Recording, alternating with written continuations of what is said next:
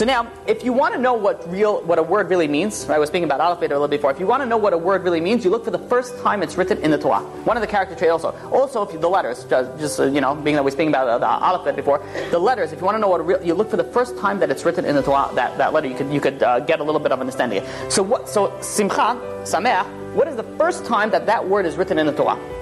So you look at it. It's in Shemot, chapter 4, verse 14. I'll give you the background.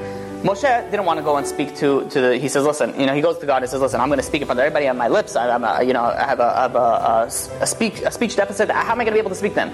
So God says, don't worry, Aaron, your brother, is going to come to you, and he is going to do the speaking for you. And he says, don't worry, he's coming, and it says, v'samach bilibo.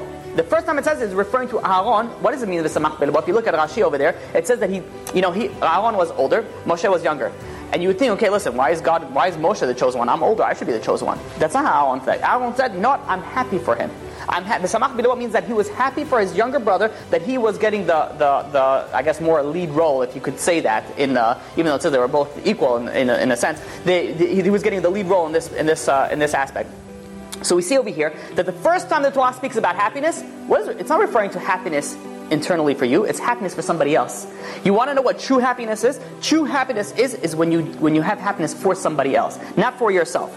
Making other people happy. And this, in essence, is Aaron.